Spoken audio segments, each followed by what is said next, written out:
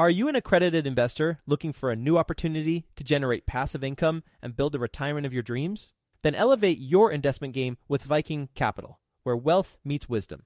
Whether you're a seasoned investor or just starting out, Viking Capital can help guide you towards financial freedom through passive real estate investing. With strong and transparent underwriting, Viking identifies low-risk opportunities with the goal of preserving investor capital and maximizing long-term growth potential. And their accessible and responsive investor relations team will help you understand how each investment will impact your unique financial goals. With $800 million in assets acquired, more than $230 million in equity raised, and more than 5,000 units under management, Viking Capital is your path to early retirement. To learn about Viking Capital's latest investment opportunity, which is available for you right now, visit go.vikingcapllc.com/best. That's go.vikingcapllc.com/best to get started today. Did you know that within a decade, women will hold $30 trillion in investable assets? Yet somehow only 19% of women reported feeling confident in selecting investments that align with their long-term goals. Our friends at InvestHer are out to change that. InvestHerCon is the #1 premier conference for women in real estate, and it's happening June 2nd through the 4th in Austin, Texas. InvestHerCon is not just another real estate conference. It's a transformational experience focused on real estate investing, business strategies, and self-care tactics, all designed to help women take control of their financial futures. Gain the knowledge and skills you need to grow your portfolio and build a sustainable business, all while connecting with over 500 women who are playing at the same level. To learn more and to get your tickets, visit InvestHerCon.com today and use the code 100BESTEVER to get $100 off your ticket. That's InvestHer, H-E-R, con.com, promo code 100BESTEVER to get $100 off your ticket. Quick disclaimer, the views and opinions expressed in this podcast are provided for informational purposes only and should not be construed as an offer to buy or sell any securities or to make or consider any investment or course of action. For more information, go to bestevershow.com. It really sunk in that it's that shift from a scarcity mindset to an abundance mindset. And there's so much opportunity out there. There's so much to do that if we can do it with our friends, it makes it so much more fun. Welcome to the Best Ever Show, the world's longest running daily commercial real estate podcast. Our hosts interview commercial real estate experts every day to get you the best advice ever with none of the fluffy stuff. Best ever listeners, welcome to the Best Real Estate Investing Advice Ever Show. I'm Slocum Reed, and I'm here with Jason Brenner. Jason is joining us from Mechanicsburg, Pennsylvania. His company is Brenner Realty Group, which does ground-up development and redevelopment deals. His portfolio currently consists of over 200 micro apartments, over 150 units in development, a warehouse, and a flex space property. He's also an LP in 9 deals. Jason, can you start us off a little bit about your background and what you're currently focused on? Sure. So I'm accidentally in real estate. I kind of wanted to get into real estate. I asked some mutual friends when I wanted to get in and made some connections. I was working full-time at a family car dealership about 60, 70 hours a week, and quickly learned that I didn't have the time to do both. I was able to get into one deal actively with some friends, but didn't really pull my weight. So when we exited out of that, I didn't think it was fair.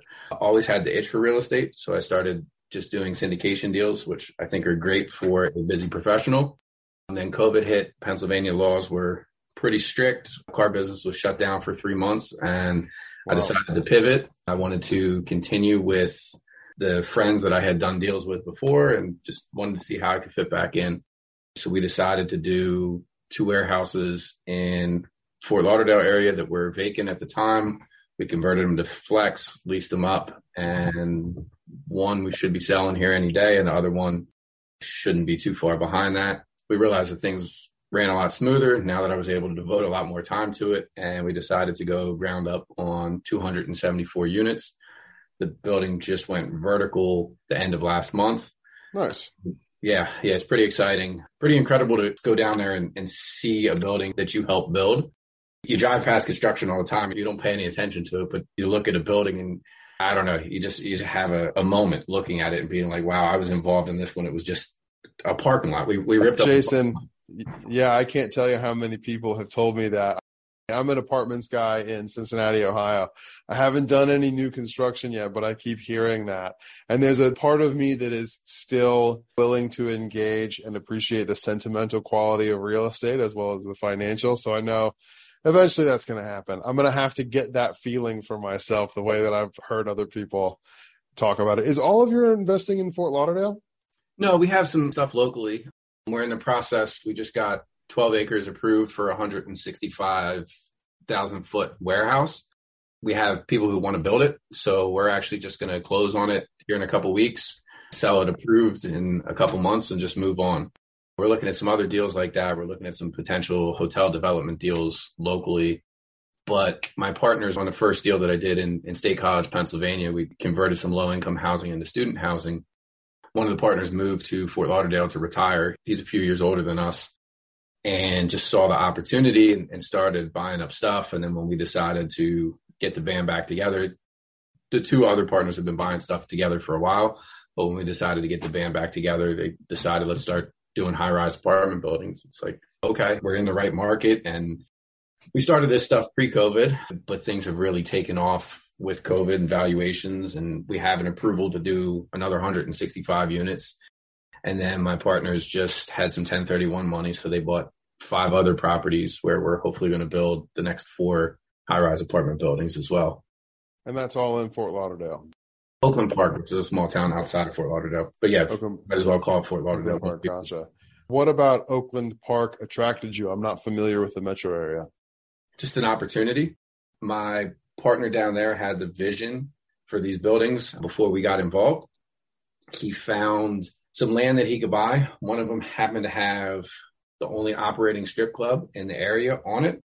There was a law that they were grandfathered in, so they were allowed to be there, but there was an ordinance that had changed to no longer allow the strip clubs there. So once he bought it and shut it down, he kind of got the keys to the city. So by doing that, it certainly made it easier to get things approved. So it's an up-and-coming area. Like I said, it's a tiny little suburb of Fort Lauderdale. But by doing that, he's gotten a lot of support from the local community. So I just want to make sure I'm hearing this clearly. The local community, or at least the local governance, there was one strip club left that they did not want, but that they could not litigate out of existence because it was grandfathered.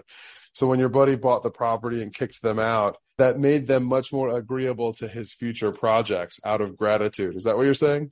Yes, 100% what I'm saying. That's excellent. I love that story.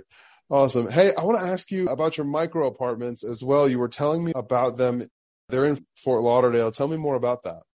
So we're building Class A right now. Same property. It's 274 units. The average unit size is about 705 square feet. Now, obviously, they vary. There's loft, there's 1 bedroom and 2 bedroom, but that's going to be the average size of the apartments. There's some that are smaller. I guess coming from suburban Pennsylvania, 700 square feet is probably the size of my office. So to imagine having your bedroom, living room, kitchen, all in that little area is just a different way of thinking for me. I get that. I'm an apartment owner-operator in Cincinnati, Ohio, and a lot of our apartment inventory is post-World War II into the 70s, the early 70s, and you have a lot of those 600 to 700 square foot 1-bedroom apartments. I have some 1-bedroom apartments that actually rate in the 400s on square footage, but they're already fairly open concept. They're very simple apartments, but the floor plan still works really well. I've learned a couple of things. One thing that I've learned is that I have a younger tenant base in those apartments. Again, most of them are 1-bedrooms, which also lends itself to this. But one of the things that I was seeing on TED Talks years ago about real estate is that the way that we entertain ourselves as a society takes up less space now. Almost everything is on a screen, and everyone has 2 or 3 screens. One of them fits in your pocket, the other one fits in your bag, and the third is mounted on the wall. That's just not a lot of space to be taken up to entertain yourself within your home, especially if it's a small apartment. So I've heard that new construction apartments are trending smaller as well. What can you tell us about the floor plan, the layout of your smaller apartments? So they're similar to what you're saying. They're small, they're open concept. You walk in, and depending on which apartment you walk in, pretty much to the kitchen, and then the living room is right behind it, and there's a bedroom with a bathroom right around the corner. Some of those units we've put a half bath into on top of that, just because you don't want somebody coming over to your place and have to send them through your bedroom to get to the bathroom. So we've put closet size bathrooms in some of the units. They're small. And I don't know, I guess growing up in suburban area, and I understand your 3-screen concept, but I always had a room that's designated for work. Even working in the car business, it's a family business, so I still worked at home. But I had my office space. I had my kitchen for eating, my living room for entertaining, my bedroom for sleeping. And I don't like to cross mingle that. I don't want to eat in my bedroom because when I lay down to go to sleep, I don't want to think about the meal I had. I want to be able to sleep. But that's how some people live. I like to separate it. It makes it easier for my brain to slow down or speed up when I need it to. Yeah. One of the things, I started as a house hacker back, 9 years ago now. I started as a house hacker. And one of the things, I promise Best Ever listeners, this becomes relevant. One of the things that we were looking at when we wanted to own or occupy a multifamily is that we wanted to know that we could have tenants who were similar to us in ways that would allow us to understand their thinking. I have to recognize about myself several years later that I am not my tenant base. So the people who are moving into my apartments just have a very different mindset than I do about a lot of things. One of them being how much space that they need and how much space that I need. I'm standing right now in an office hack where I'm a 5-minute walk from home. My personal home is fairly urban. I don't have an office, but I have one I can walk to that's 5 minutes away. So I still have to do some work at the dining room table. Now, where this gets relevant is that, Jason, what I'm experiencing right now with my tenant base in CBA neighborhoods, frankly, with my smaller apartments, is they're the opposite of what you are discussing right now, having a separate room for each thing. And they're the opposite of some of the ways that I live as well. They like open concept. And really, if you think about it, if you take a different perspective, like you're stuck with 600 square feet, or you know that your budget for housing is going to put you in a 600, maybe 700 square foot apartment that is not fully amenitized and wasn't built in the last few years, then really my experience has been those people want more open concept apartments where the kitchen, living, and dining is one large space that gives them some versatility, lets them move their furniture around every couple of months and redesign what that space is for them. Let me put some numbers behind this, because one of the things that I'm doing right now actually is in those 1970s apartments, we're taking those old galley style kitchens and removing the wall that separates them from the living area and going L-shaped and creating a much larger open concept feel where you have one rectangular room that is kitchen, dining, and living. And of course, when we do that, we're upgrading. You need new floors, new cabinets, counters, appliances, and everything. But what we're seeing is that we are able to command rents that are 15 to 20% above market, because all of our competition in that size and in that space still has those galley kitchens. Again, I'm not talking about the fully amenitized, brand new, has a pool and a fitness center apartment buildings, because their rents are significantly larger than ours, and that's a different tenant base within the same neighborhood. But we're seeing that when we go open concept, we can push rents pretty significantly. So with the stuff that you guys are building now, did you say you're building studios, 1-beds and 2-beds? Yes. You did say lofts, which makes me think open concept. Is that the approach that you're taking with your new construction type stuff? It has to be with the size, like what you were saying, just based solely on the size, it has to be open concept. Now we're going for a different tenant base. We are going for that super class A. There's going to be a fitness center. There's a rooftop pool on this building. There's going to be a rooftop pool on the next building. You'll be able to see the ocean from the pool in both of them. You're about 2 miles away from the ocean. So we're going with that open concept, but we're going after that higher end renter as well. That makes a lot of sense. How important is lobby space in your new developments? we're balancing that, right? We want to have a lobby. We want the tenants to have a space where they can come in and feel welcome, and there's some shared office space. So if you need to use a conference room or something, you can book a time and use one of the smaller conference rooms, or you can just do some work there if you need to. But we also want a communal feel in it. So in this particular building that we're building right now, there's going to be 19,000 feet of retail, and it's split. So there'll be a little over 8,000 on one side and a little over 11,000 on the other side. The next building that we're building, we have 32,000 feet all together. And our hope is to get a grocery store in there, right? If we could get a national grocer in there, it raises rents on both sides. So the grocery store will have, in that building, it's 165 tenants. So obviously anybody can come and shop there.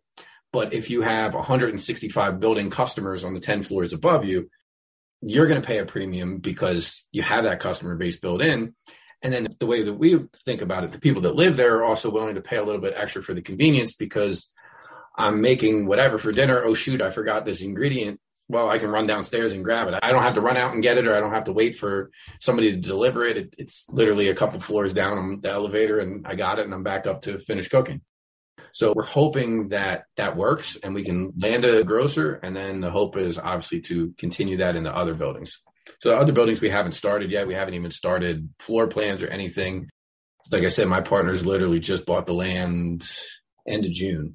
So there's operating businesses on top of the land. Those leases aren't up yet. So they're going to keep those businesses running until those leases run out. But we're going to work on development while those leases are still in place. We'll get back to the show, but first, some sponsors I'm confident you'll find value in learning more about. It's no secret that everyone is trying to find a recession-proof investment right now. What if you could invest in one of the most recession-resilient asset classes of the last 25 years with one of the best teams in the U.S.? Self-storage is that asset class, and Reliant Real Estate Management is that team. Reliant Real Estate Management is the 17th largest storage operator. They have sold over $1 billion in self-storage assets and have lost no investor principal, with the average project level IRR of 33% in the last 3 years. Right now, you can be one of the first to invest in their next fund at ReliantFund4.com. Fund 4 is a $100 million equity fund with 7 properties already identified to close before the end of 2022. If you're an accredited investor, visit ReliantFund4.com to download the investment summary and schedule a call with Reliant's experienced team. That's ReliantFund4.com, ReliantFundFour.com. I'd like to introduce you to my good friends over at PassiveInvesting.com, a private equity real estate firm based out of the Carolinas. PassiveInvesting.com makes it easy for you to start investing in real estate. They focus on acquiring institutional quality apartments and self-storage facilities with private accredited investor funds. They also have a real estate debt fund that offers hard money loans to local fix and flippers across the U.S., which currently has a 0% default rate. With a portfolio of over $700 million in assets and controlling over $250 million in equity, they know how to secure the best deals and how to avoid the red flags. If you are interested in learning more, please reach out directly to PassiveInvesting.com and request the free Passive Investor Guide that outlines the 7 red flags for passive apartment and self-storage investing. Visit PassiveInvesting.com/red flags to download that PDF now. That's PassiveInvesting.com/red flags. Did you just buy a warehouse, or are you building one right now? We bought 2 warehouses. One was about 11,000 feet. One was just shy of 23,000 feet. They're next door to each other, and we converted them into flex. And then we have approved a 165,000 foot warehouse, but we're not actually going to build it. We have somebody who is an end user that wants it and doesn't want us involved in the build, which we're fine with. We would make more money if we build it, but it would take 2 to 3 years probably to build it, where this is going to, from development, from when we started putting our money in to do the development until the time that we sell it will be 6 months. So just based on the velocity of money, even though we'll have to pay taxes on it, we'll make so much more and be able to move that money into the next deal and the next deal and the next deal. We'll roll that money so many more times that we'll make more money on that initial investment than we would if we build it. That makes a lot of sense. There are a lot of differences between new construction and Class A apartments with rooftop pools that overlook the ocean and 10 to 25,000 square foot warehouses. What is it that attracted to you to that opportunity to buy those warehouses? The warehouses, they're a redevelopment play, right? So it was can we all work together, fit in, and do a small deal? So in our minds, a purchase of 2 warehouses in the $6 to $7 million range is a smaller deal. So it's one of those things that it's a little bit out of our wheelhouse to do that deal, but it was a lot less risk before you try to build a $100 million deal to make sure that everything works right. It's a lot less risky to put a couple $1 million on the line than to put $20, $30 million on the line. Yeah. Are you saying that these 2 warehouses were kind of like proof of concept for something like the 165,000 square foot space? No, the 165,000 foot space is with different partners, and those guys have a lot more experience in warehouse. Gotcha. But the warehouses in Florida were a test run for the large multis, the high rises that we wanted to build. We just wanted to make sure that everybody pulled their weight, everybody did everything. If those warehouses were a fail and somebody wasn't pulling their weight, somebody wasn't doing what they needed to do, we could sell those and exit and move on, where it was a lot easier to do that as opposed to an 11-story building with 274 units and retail and a parking garage and a rooftop pool. At the end of the day, it's surprisingly not a lot more work when you're doing a development or redevelopment. It doesn't matter the size, but just the numbers and the risk, and there was a lot more risk involved in a larger deal. So it was like, hey, we haven't done a deal together in 10 years. Let's do a small deal, see how we do. And if we do that 9 months from now, as long as everything goes okay, we're going to start building high rises. Gotcha. And did you raise capital for either the warehouses or the high rises? No, we talked about syndicating. We're just in a situation where we didn't need the outside money. And it scared us to raise the amount of money that we needed in $50,000 chunks or $100,000 chunks. Like, it would take us forever to do. How much money did you need to get this off the ground? We did about $18 million in cash into this to build it. Okay. But then what do you do with investors when it's like, okay, thank you for your money. It's going to take us 18 to 24 months to build this. You're not going to see any returns. You know, there's no reports to give you because there's not much happening. We can send you a picture every couple of weeks, but it was too much risk in our minds to involve that many people in the deal. Gotcha. Speaking to that risk, do you feel like capitalizing the deal in-house allows you to take greater risks? I assume the answer is yes. So let me ask a follow-up. How does it change your ability to execute on this deal that you are not raising capital for it? So if I'm responsible for your money, it changes my mindset. If I have investors that are relying on me for their retirement plan or to help pay their mortgage or put food on their table, I feel that I have to do things a lot safer. If some friends and I are putting in money into a deal where if everything goes right, we're getting life-changing money. If everything goes wrong, it's going to hurt. It's going to hurt a lot, but we'll all still sleep at night and we'll all still pay our mortgages. We'll all still be able to put food on our table. We'll all still be friends at the end of the day. It's a lot different situation to me. An accredited investor should be able to lose 50 grand or 100 grand if the deal goes bad, but I'm not comfortable taking that money from somebody and risking. I mean, if I was buying a 200 unit that already existed and trying to convert them from B to B plus, sure, that makes a little more sense.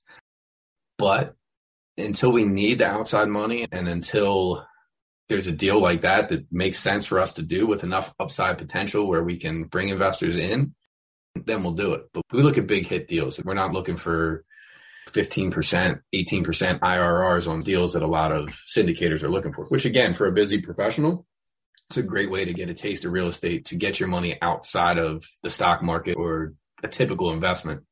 But for somebody who has the time to do it full time and has the team of partners that knows how to do it, to me, it's not as big a risk as a lot of people look at it. But I realize that that money could go away if the market changes. A lot of bad stuff could happen in 24 months when it takes to build a building. Interest rates could change. You could have a global pandemic. Who knows? We're experiencing all of it firsthand. Russia could invade one of their neighbors. Trade war with China. China could start doing operations outside of Taiwan because right? We won't get political. But if you can't already tell, we're recording in early August 2022. And there's plenty to talk about right now. Yeah. Well, Jason, are you ready for the best ever lightning round? Sure. Awesome. What is the best ever book you've recently read? That's an interesting question. The best ever book that you've recently read. The best ever book, I think you've probably heard a million times before, is Rich Dad, Poor Dad. Of course, yeah. It changes everybody's mindset. And not only that, I reread it a couple years ago, and it really gave me a way. My daughter at the time was 3.5 years old, and it really gave me a way to explain what I do to a toddler. And she understands now that we buy buildings, so we have money to be able to buy mommy flowers and to buy clothes and to buy food. So she has a basic understanding of that since she was 3.5. And by rereading that book, it gave me a way to rethink that. As I've grown in my career, I've honestly gotten further and further away from real estate books. I think Atomic Habits is probably one of the best books out there for anybody. It will teach you how a 1% change every day becomes an exponential change in your life and how you can stack different habits. It's great. And then I just started reading, I have it sitting next to me actually, because this is where I usually sit to read. It's called Peak Mind, which is a phenomenal book. I never thought I would want to meditate, but I hear more and more successful people that do it. And this book not only teaches you how to do it, but it explains what it does to the brain and how it affects your attention. So it's a really good book. I would highly recommend that too. Nice. What is your best ever way to give back? I love kids. For years, I was on the board of Police Athletic League when I lived in Harrisburg, which is about 20 minutes away. When we moved to where we currently live, I started seeking out other nonprofits. There's a nonprofit called Kick In for Kids, which is a local grassroots. It helps 3 school districts in the local area. And it's really cool to me because it's kids that my kids are going to go to school with that fell on hard times. And it could be anything. We'll supply school supplies to a kid got hurt in football practice and his parents don't have insurance. We'll pay for doctor's appointment to, there was just a bad car accident this past winter. And there's a family of 2 young kids. Both their parents died in the car accident. The kid just turned 18. I got a job offer from somewhere. A local car dealership gave him a free car, and it was like $2,600 a year for his car insurance. And he didn't have the $2,600 for car insurance. So we said, okay, we'll pay for your car insurance. So we try to help those, and I really like doing that. And then I'm also involved. I'm on the board of B'nai B'rith, which is a local nonprofit elderly home. One of my attorneys is on the board, and he asked me, and I agreed. It's running a building for a nonprofit, so it's something that I have a lot of experience with. It also gives me a lot of free FaceTime with my attorney. Those are not billable hours, so that's always good. Nice. That's awesome. Jason, within your development and redevelopment career specific to commercial real estate, what's the biggest mistake you've made and the best ever lesson that resulted from it?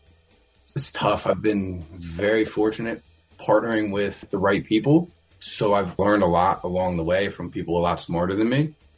Honestly, I think the biggest mistake that I made was the fear of not taking the leap. If it wasn't for COVID shutting everything down, I don't know that we would be talking today. It kind of forced me to pivot. I realized working 70 hours a week, how much I was missing at home with, again, like I said, a 3.5-year-old at the time at home. I would get up in the morning, I would take her to school. My hope was to be home every night before she went to bed. I'm 4th generation in the car business. So that's how I grew up. That's what I expected from a father. And it was everything shutting down showed me that, damn, I should have done this 3 years ago, 5 years ago, 10 years ago, because I would be so much further ahead and I have so much more time. So it's probably a lame answer to that question, but that's the best answer I got. What is your best ever advice? It's no fun to be rich alone.